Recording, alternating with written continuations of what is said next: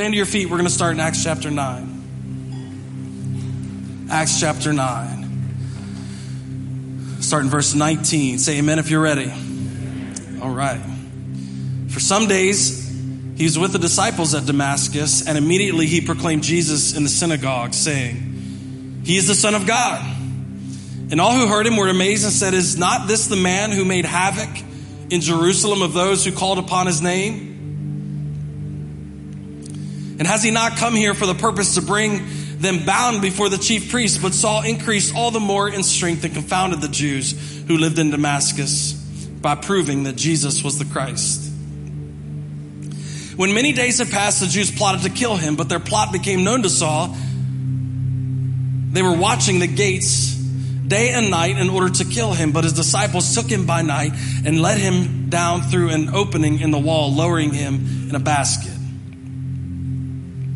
And when he came to Jerusalem, he attempted to join the disciples, and they were all afraid of him, for they did not believe that he was a disciple. But Barnabas took him and brought him to the apostles and declared to them how on the road he had seen the Lord who spoke to him, and how at Damascus he preached boldly in the name of Jesus.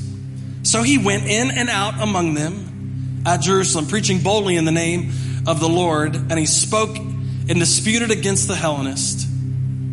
But they were seeking to kill him. And when the brothers learned this, they brought him down to Caesarea and sent him off to Tarsus. Father, we thank you this morning. God, we pray that this conversation about generosity, Lord, would permeate our hearts, all that we've discussed, Lord. God, that we just be more generous people like Jesus. So we ask that this week would be like other weeks we've had. Lord, you'd bring to our attention areas that we could bless other people. Things that we have that we could give to others. Help us this week to put others before ourselves, just the way Jesus did. And we thank you for it. And it's in that name that we pray. Amen and amen. You may be seated. So I like doing the little backstory because it's important to know the context of what you read. And you have to understand where somebody's coming from to know where they're going or how they're going to get there. And Saul is no different. Saul is the same person that we refer to as the Apostle Paul, who is responsible for writing 2/3 of the New Testament.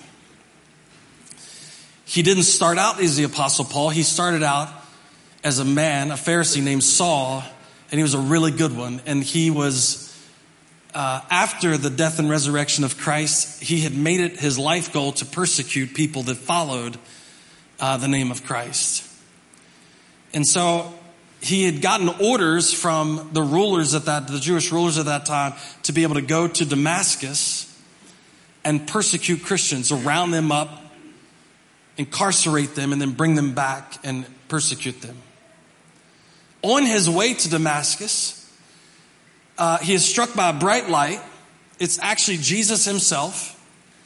And Jesus has a conversation with him. He says, "Why do you persecute me?" And he says, "First of all, I don't even know your name." And he has an encounter with Christ there on the road to Damascus that transforms his whole life. He's blinded. And he's given instructions. And by the way, all of his friends are freaked out by it too. It's impossible for you to have a life-transforming experience and not impact your friends. That's another sermon.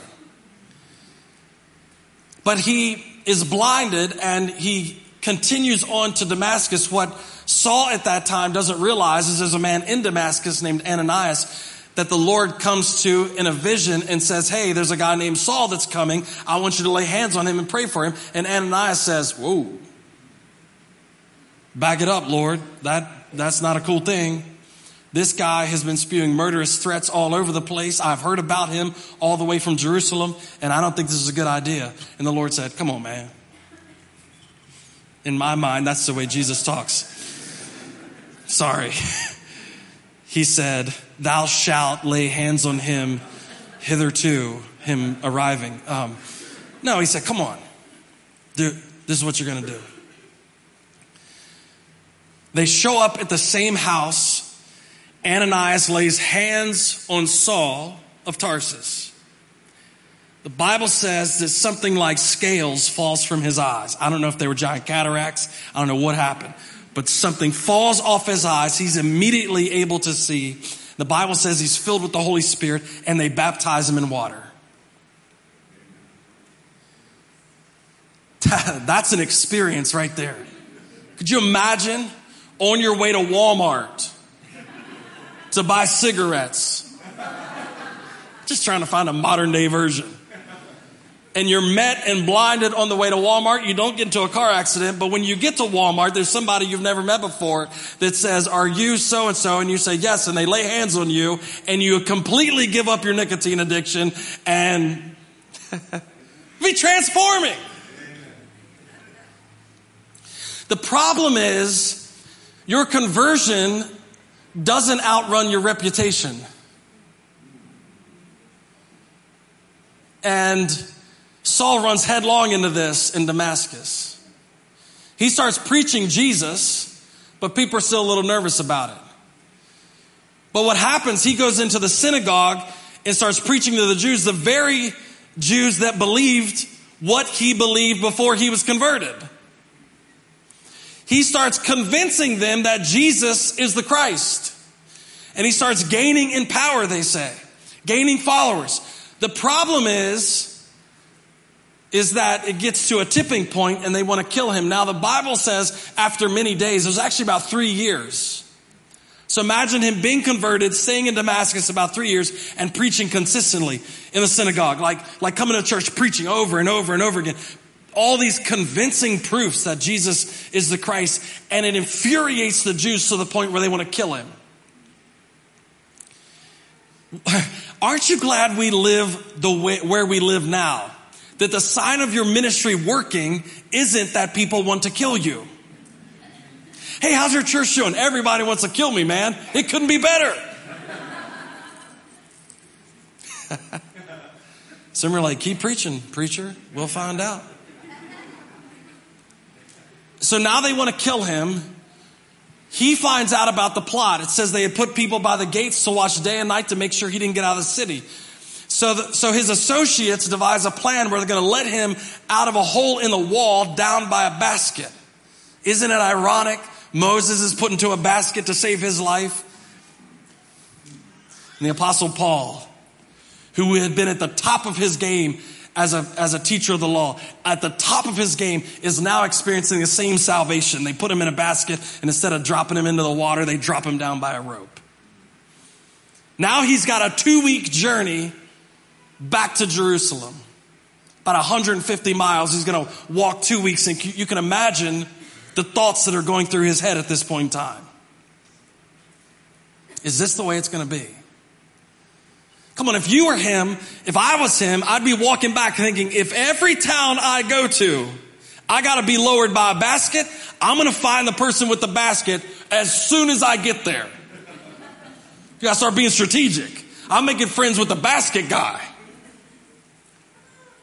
It's got to be devastating. Lord, you did all this miraculous stuff in my life. You blinded me, and then you healed me, and then you filled me with your Spirit. You baptized me in water, and I've been preaching, and it's so convincing, and now they run me out of town. His conversion didn't fix his reputation yet. So 3 years later, he's walking back into Jerusalem. And he does what anyone would do. He starts trying to find people that think like him. He starts talking to some converts to Christ, only they remember him 3 years ago.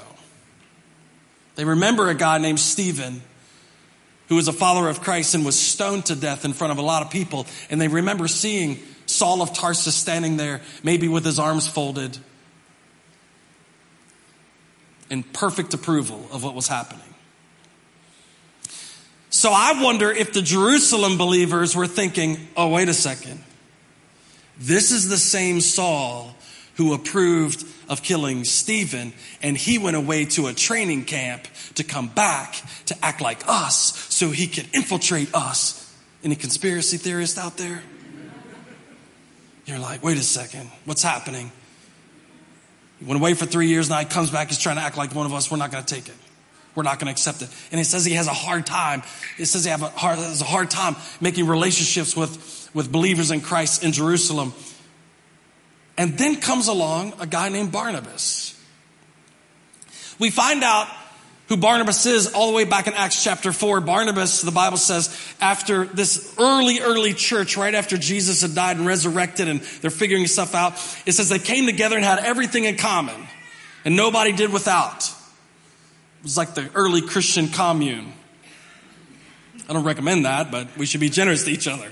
So they had everything in common. And the Bible mentions Barnabas, and it says that he sold a piece of land and donated the proceeds to the apostles to make sure everybody was taken care of.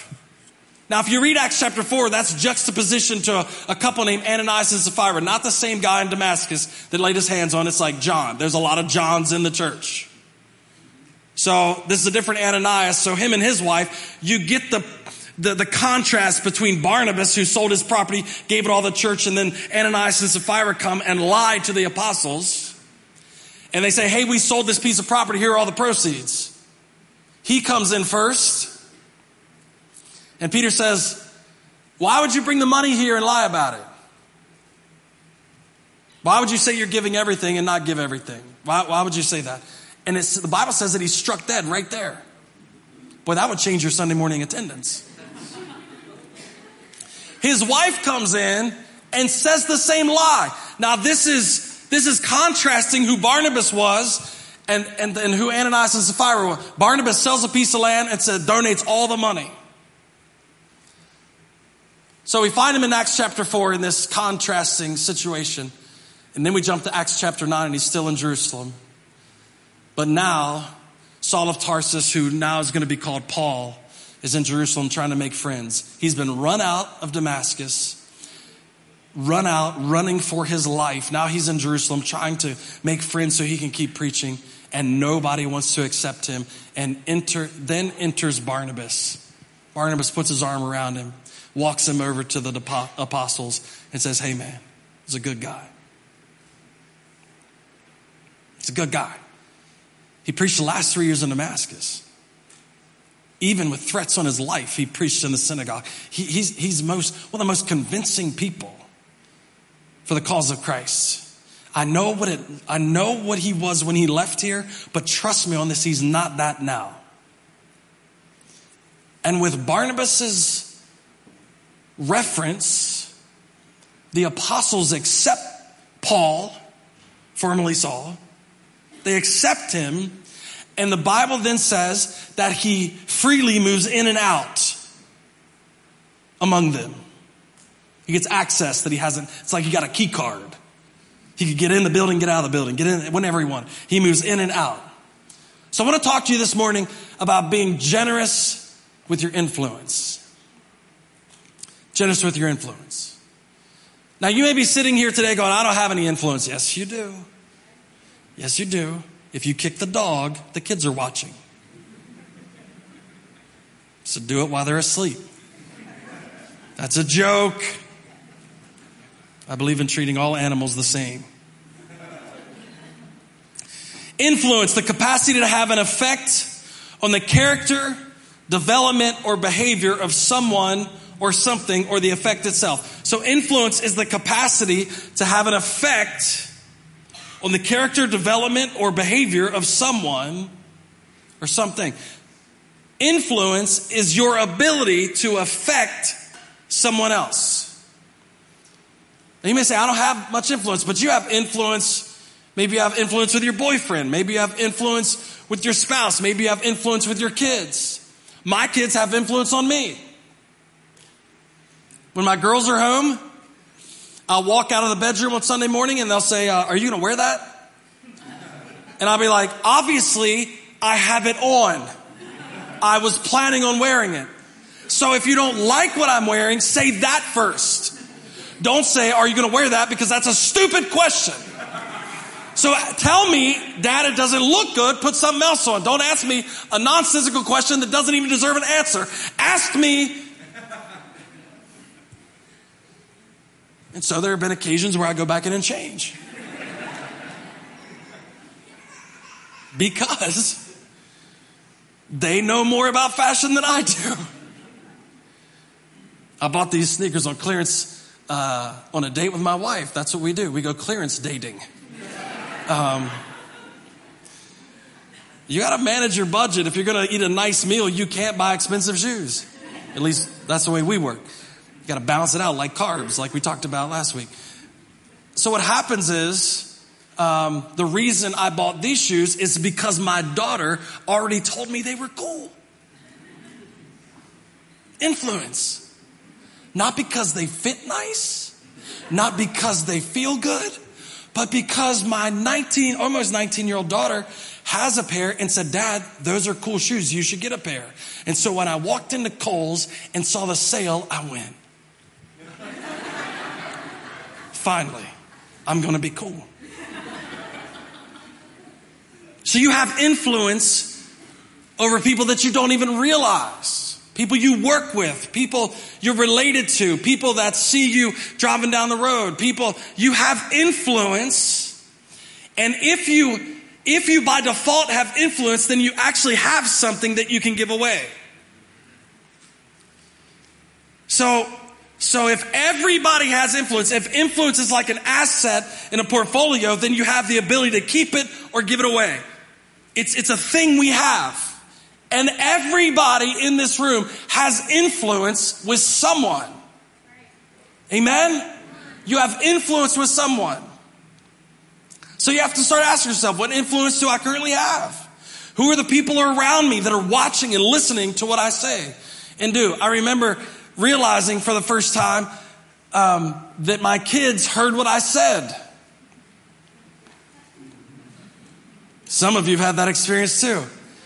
So I had to say, hey, that's awesome. Remember, Daddy's a preacher. Fist bump. You want a cookie? Remember, we don't say everything outside of the house. Woo. You're 4. You don't understand the context.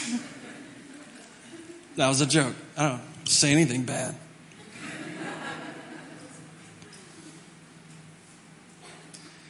We have influence. Okay, so if we have influence, I believe there's 2 ways to use it. You can use it on yourself, for yourself, or you can use it for other people. Now, don't misunderstand here. I'm not saying that you shouldn't call somebody you know to get a better deal. I'm not saying that. Matter of fact, I encourage it. If you know somebody that knows somebody, you should call somebody. You should call somebody. I'm not saying don't call a friend when you need something done. I'm not saying don't say, hey man, can you do this for me? Can you and do your little influence thing? I'm not saying don't do that, but I'm saying when it's exclusively how we use it, there may be a generosity problem. So we could use it exclusively for ourselves, or we could say, you know what? I've got this influence. I could use it on the behalf of someone else. I could use it on the behalf of someone else. So Philippians, the Apostle Paul, remember that's who we're talking about. The Apostle Paul in Philippians chapter 2, verses 3. Do nothing from selfish ambition or conceit, but in humility count others more significant than yourselves. Let each of you look not only to his own interest, but also to the interests of others. So now I'm not just calling somebody to get a deal for me. I'm calling somebody to get a deal for you. And you're like, whoa, I don't want to burn up all the deals. But Paul's writing, hey, listen, it's not just about you. It's putting others before you. It's the example of Christ. When he writes to the church in Corinth, in 1 Corinthians chapter 10, he said, let no one seek his own good, but the good of his neighbor. And then in verse 33 of the same chapter, he says, I try to please everyone in every way, for I'm not seeking my own good, but the good of many, so that they may be saved. Paul said, I'm going to live a selfless life. And I'm going to use my influence to benefit other people, not just myself. So there's 2 ways we can use it. We can use it to benefit us, or we can use it to benefit the people around us. So we need to tip the scales. We need to make a decision and tip the scales and be generous with our influence. Now watch what happens in the scripture we read. Paul, who's had this amazing conversion experience with Jesus, he's went to Damascus, he's preached mightily in Damascus to the point where the Jews now want to kill him. He's on his way back to Jerusalem. When he hits Jerusalem, he realizes that nobody will accept him. Nobody wants to be around him. Everybody's thinking, you're the same guy. But there's one guy in this story, Barnabas, whose name means son of encouragement. Isn't that fitting? Barnabas puts his arm around Paul. He said, hey, I'm going to do some introductions. I'm going to introduce you to a few people. So the Bible actually tells us that he met personally with Peter and James in Jerusalem. I think Barnabas took him and went, hey, this is Peter. He's kind of running the show. This is James. He says what he thinks. You ever read James? You found that out.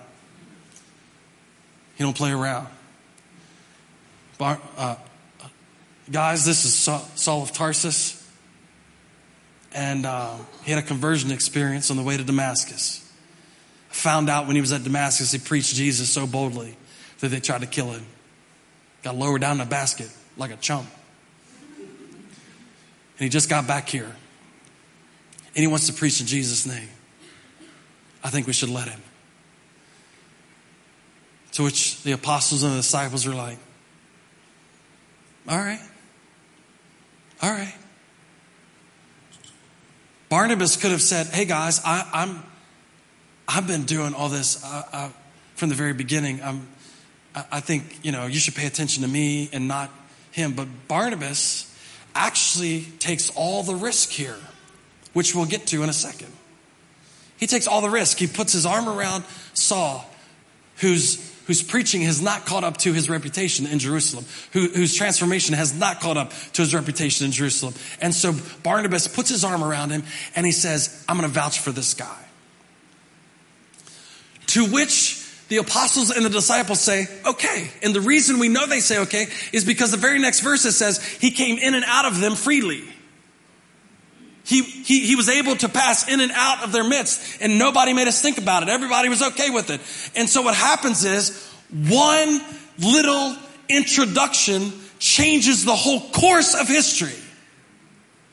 I want you to think about this. Paul would later take 3 missionary journeys and spread the gospel to the whole then known world. And it was one introduction in Jerusalem that gave him the freedom to start that journey. One introduction. He writes 2/3 of the New Testament. And who knows what it would have looked like if Barnabas hadn't went, hey man, he's a good dude. Give him a break. Don't be afraid. This guy will preach even if his life is threatened. He is fearless for the gospel. I'll vouch for him. I'll put my name on the line for him. One introduction changes the way the Bible's written. Think about it. So we can spend it on ourselves, or we can spend it on somebody else. And Barnabas chooses to spend it on Paul. It changed Paul's abilities in Jerusalem. It gave him the ability to do something that in and of himself he couldn't do. When we give influence for someone else, it actually increases their ability. It actually multiplies what they're capable of. Isn't that crazy? Somebody will call me and say, actually, I had it happen this week. Let me tell you how this goes. I've got a painter friend of mine. And somebody called me this week and said, hey, is he a good dude? I said, on the weekends, when I see him at church. I didn't say that. I said, yes, he's really good at what he does. Give me his number. Watch how this works. Now you're capable of doing something that you couldn't have done before because of a reference. Now, I hope his whole business is not dependent on my reference. But maybe a portion of it could be. Because without fail, whoever called me looking for a painter, I'm giving them his name. Amen? So Barnabas is generous with his influence towards Paul. And can I say this for a second? Paul had nothing to offer Barnabas. What's Paul going to give Barnabas? See, sometimes we're trying to figure out what we're going to get back before we give influence.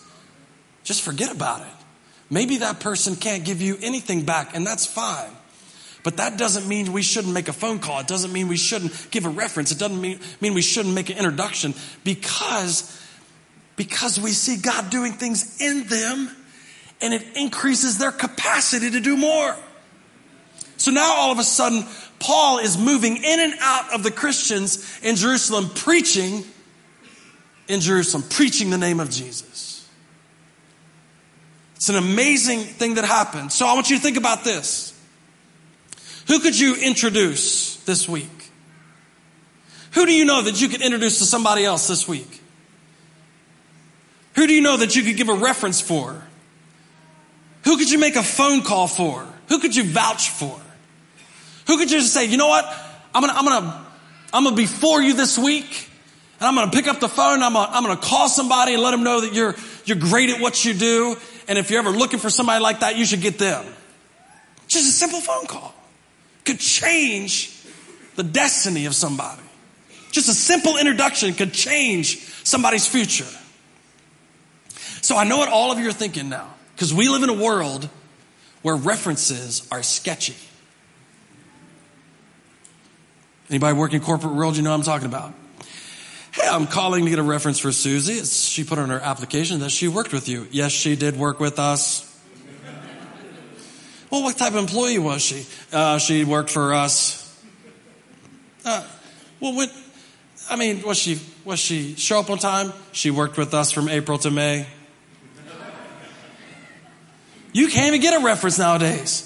People are so afraid to give a reference that it's like just the date. Yeah, they worked here. I mean, were they worth work? Were they worth paying? Like, tell me the scoop on them. Were they great employees, not great employees? Yeah, they worked here. Because every time you give a reference, you know what they call it? Sticking your neck out. You know, it's one of the most vulnerable parts of your body. Your neck. I have a theory. If you're going to stick your neck out, you should just do it for someone else. If you're going to stick your neck out, why don't go out doing it for someone else? Not doing it like Jesus did it. If you're going to stick your neck out, do it for someone else.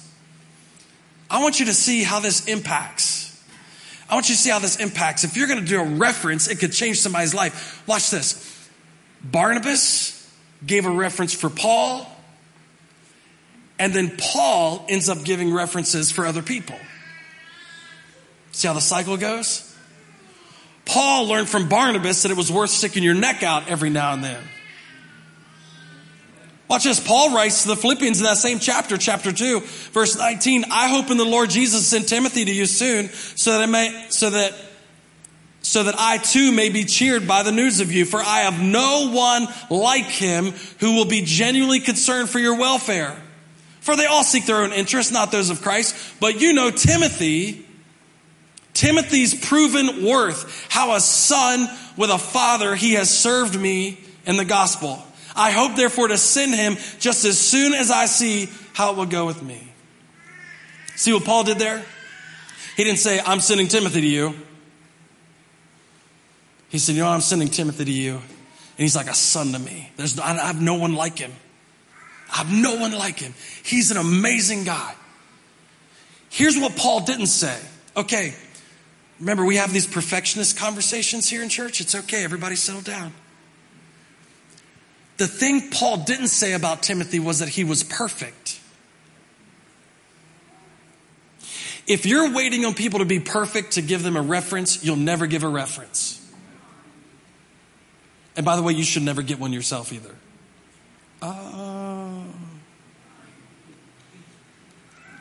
If you're waiting on people to be perfect, that's not the litmus test on whether you get a reference or not. So in the back of our minds, we say, oh, he's a good dude. He worked for us for 4 years, but he was late. I got to tell him. He was late 4 times.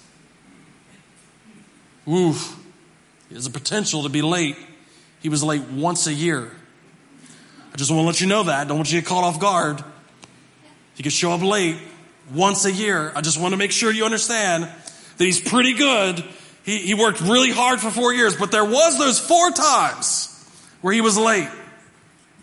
Just gotta warn you. Here's the issue. You know what I know about Timothy? He was young and he was afraid. And Paul never mentions that to the Philippians. Never says it. But I know from Paul writing to Timothy that he had problems with fear because Paul told him, you don't have a spirit of fear. You have a spirit of power, love, and a sound mind. You've got a calling that goes all the way back to your grandmother, Timothy. What are you afraid of? Don't despise being young. Don't let anybody talk down to you because you're young. He was dealing with all these issues in Timothy. But when it came time to send Timothy and give him a reference, he never brought him up. Never brought him up. Barnabas never said, Paul has the ability to be pompous at times and a know-it-all. But he's a really good preacher. So if you will overlook the pompousness and know-it-allness of Paul, you should accept him into your ranks. He never mentioned that. He said, this guy preaches even at the threat of death.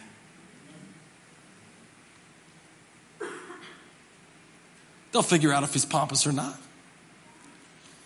Paul says, hey, I'm going to send to you Timothy. He didn't mention that he was afraid.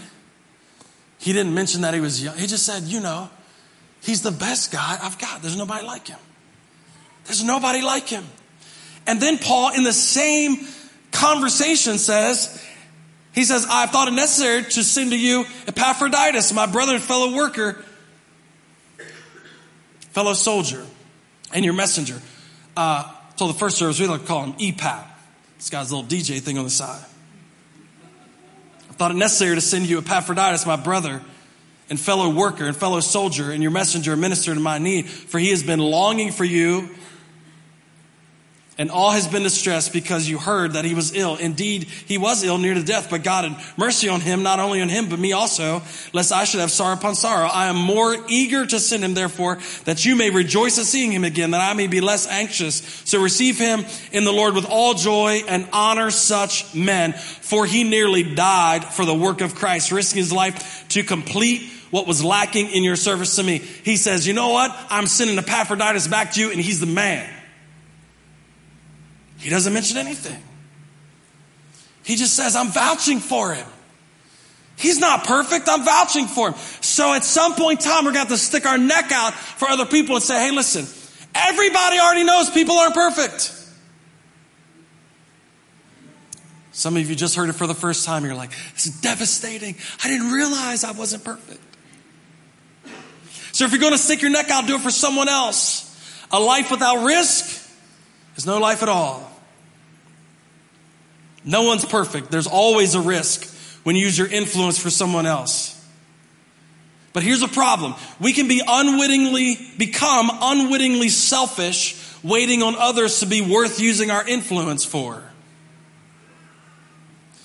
We can unwittingly become selfish, waiting for others to be worthy of our influence. Well, when they get their act together, I'll give them a reference. Well, when they get out, you know what the problem with that whole thing is? The Bible says that while we were sinners, Jesus died for us. That if the Son of God did not wait until we got it together to go to the cross, maybe we shouldn't be waiting to get it together to help somebody else. Maybe we shouldn't say, hey man, if you get it together a little bit more, I'd give you that reference. Now, just in case you think, can I just address some concerns you may have? Realistic concerns. So what if I give this person a reference and it goes sideways? What if I give them a reference and something bad happens? What if I give them a reference and they don't turn out? So watch this. Barnabas puts his arm around Paul, walks him over to the apostles and disciples and says, hey, listen, this is Paul, man. He had a conversion experience. He's been preaching hot and heavy in Damascus. They threatened to kill him. And he kept preaching, lowered the guy out of a basket. And now he's here and he wants to do the same thing. I think we should let him. And everybody goes, yeah, all right, let's do it. Let's do it. Thank you, Barnabas. We're going to hold you. It's your reference, man. thank you for introducing him. And Paul grows in influence and grows in followers, and he keeps preaching and preaching and preaching. Here's the problem. Later on, Barnabas and Paul have a falling out. Oh, you're like, I thought there was a good end to the story. I thought when you give a reference, it means you were pals forever. Barnabas and Mark take a missionary journey from Antioch together. When Paul leaves Jerusalem, the Bible says that he preaches in Jerusalem. When he leaves Jerusalem, he gets threatened to be killed in Jerusalem, just like he was in Damascus. The disciples take him and they send him back to his hometown, Tarsus. They said, we need you to hang out down there until this thing dies over a little bit. We don't need anybody else getting killed. We need you to leave. You're a great preacher. But it's causing so much of a stink, they want to kill you. We want you to leave, go back home. So it goes back to Tarsus. Some people believe he could be there between 7 and 10 years. The church in Antioch is blowing up to the point that they send Barnabas to Antioch to go pastor that church. So what does Barnabas do? Barnabas goes over to Tarsus and gets Saul, Paul the apostle. He remembers him. He goes and grabs him and brings him back to Antioch. And together at Antioch, they co-pastor the church, and it blows up. A year later, they commission the both of them to go off onto a missionary journey. Barnabas, who had vouched for Paul, and now Paul is back with them, and they're going on a missionary journey. It's amazing. Great things happen, great things happen, great things happen. They come back. It's awesome. They decide to go on a second missionary journey. Oh, wait. I missed something. Barnabas brings a kid with him named John Mark. Barnabas, they say John Mark might have been a nephew. He might have been a cousin. He was related to Barnabas. Barnabas brings him. Look at what Barnabas is doing again. Hey, Paul, I'm bringing this guy with me. He's a good guy. I know he's young, but he's a good guy. I'm going to vouch for him. Barnabas vouches for John Mark. They go on the missionary journey. Halfway through the missionary journey, guess what? John Mark goes, bro, I'm out. I ain't played video games in like 6 months. Can't be doing this. They don't know why he left. They don't know if he got sick, he got afraid, he got whatever, but he left. Paul was furious about it. So now they get ready to start the second missionary journey out. And Barnabas goes, hey man, I'm going to bring Mark with me again. And Paul goes, no, you're not. That dude ditched us last time and he's not coming.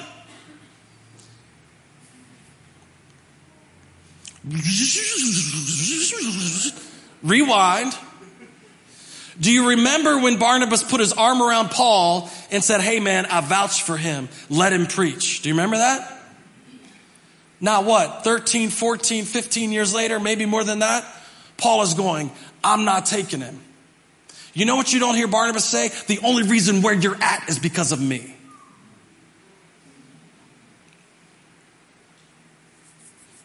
I would have said that.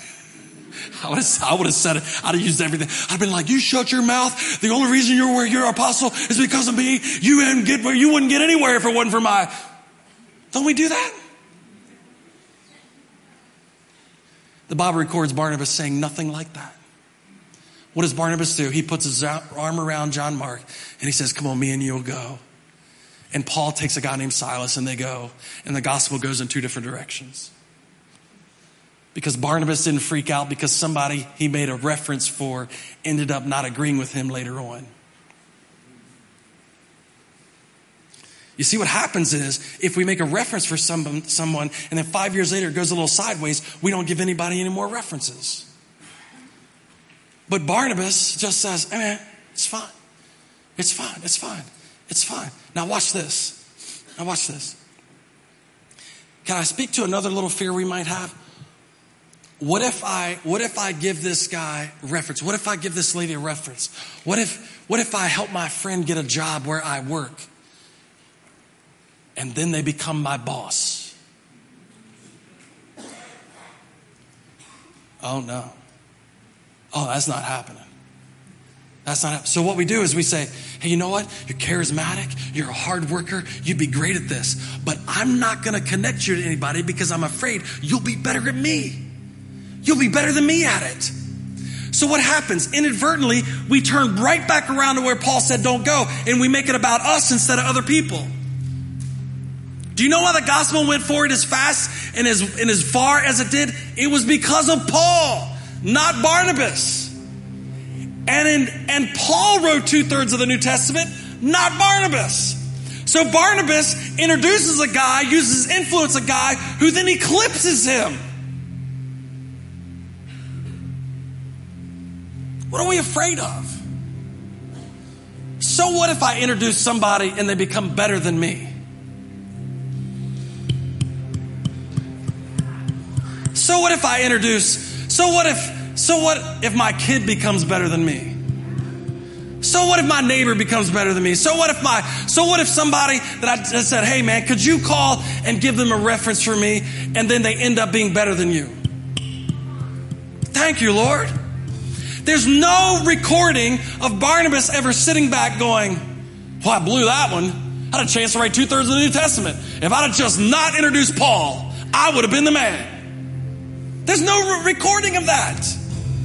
Even in a disagreement, you don't see Barnabas having anxiety over that introduction. He knew it was the will of God to be generous towards those people. And you know what happened? Even at the end of Paul's life, the generosity of Barnabas was influencing Paul. Because Paul at the end of his life tells him, hey, send me John Mark. He's been really helpful. He's been really helpful. Now you have to juxtaposition that with Paul getting in an argument with Barnabas over him just going with them. And then at the end of his life, he says, send it to me. He's been so helpful. What'd Paul learn again? Hey man, that influence Barnabas had worked. The patience Barnabas had worked. His willing to give that influence away worked. And here Paul is benefiting from it one more time at the end of his life. Can I ask you this morning? Why don't you stand to your feet? I want to ask you these questions. Who is not perfect in your life but needs an introduction to somebody that you know? Who's not perfect in your life but needs your influence? Needs you to make a phone call for him. Needs you to pull a string for him. Who's not perfect in your life but needs you to vouch for them? And then if you're afraid of them doing better than you, ask God to teach you how to clap for people when they succeed. The Bible says we rejoice with those who rejoice and we mourn with those who mourn. Let's just clap. Let's just say, man, it's not about me, it's about everyone else. And I can give this away. This is something I can give away and be generous. Day after day after day, I can give it away freely. It doesn't cost you anything. You won't miss a meal over it. You can just give it away. So could we this week find somebody that could use our influence? This week, find somebody that we can make a phone call for or have a conversation. Say, man, I just want to help you out. No strings attached. And let's see what God does through them. Amen. Father, we ask you this morning, Lord, we want to be generous with everything.